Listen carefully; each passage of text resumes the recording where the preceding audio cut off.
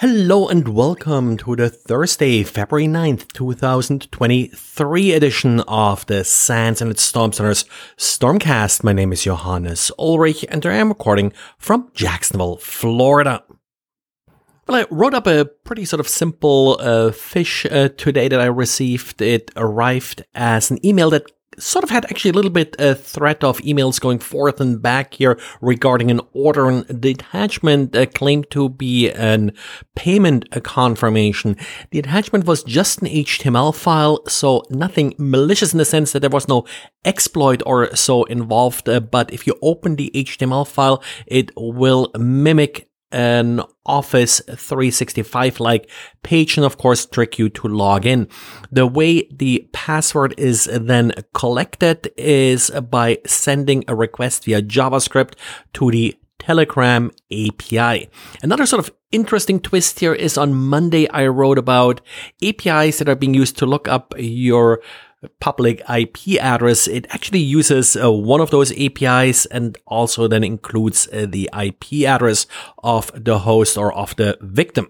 If Telegram is not used in your environment, then of course looking for Telegram API requests may be something worthwhile to search for. And I already mentioned that these IP lookup APIs are certainly something to keep an eye on.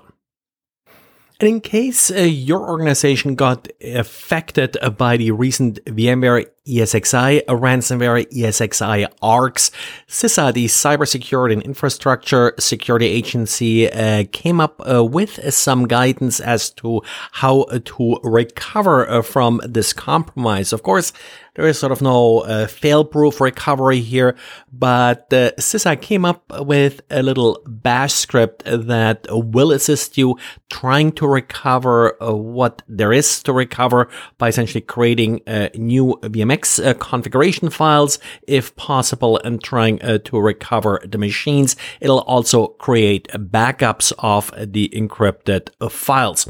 Overall, looks pretty straightforward. Nice that it's just a bash file, so relatively easy to review what it does.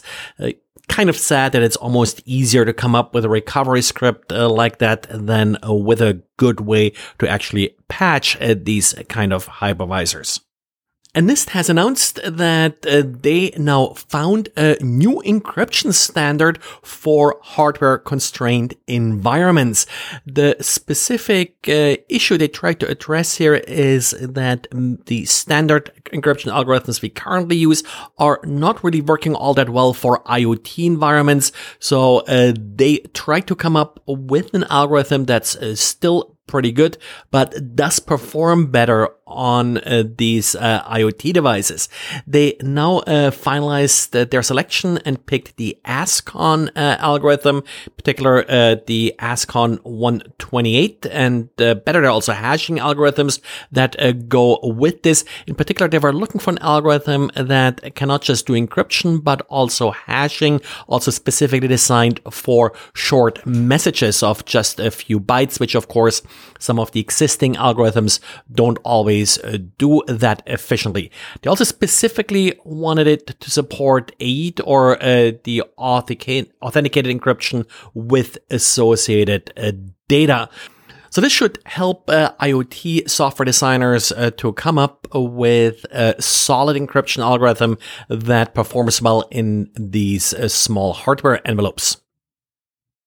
And SonicWall released an advisory that their content filter does not quite work right if you're using Windows 11 22H2.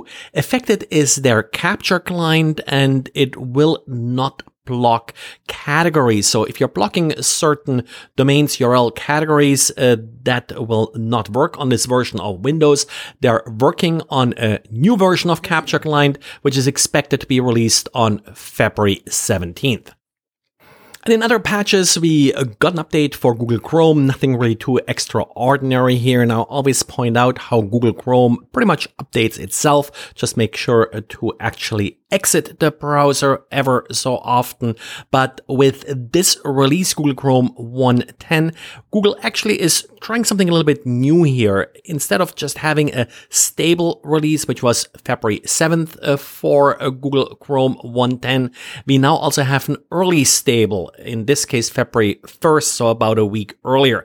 What this means is that a small number of users, and they're not saying how many users this will be, will actually get the update a week early. And the idea here is to basically find some sort of show-stopping issues, as they're saying here. Not a lot of details, and I'll link to the announcement of this policy from last December when it was first made public. But like I said, this was the first version of Google Chrome where they actually implemented this change. Well, and that's it for today. So thanks again for listening, and talk to you again tomorrow. Bye.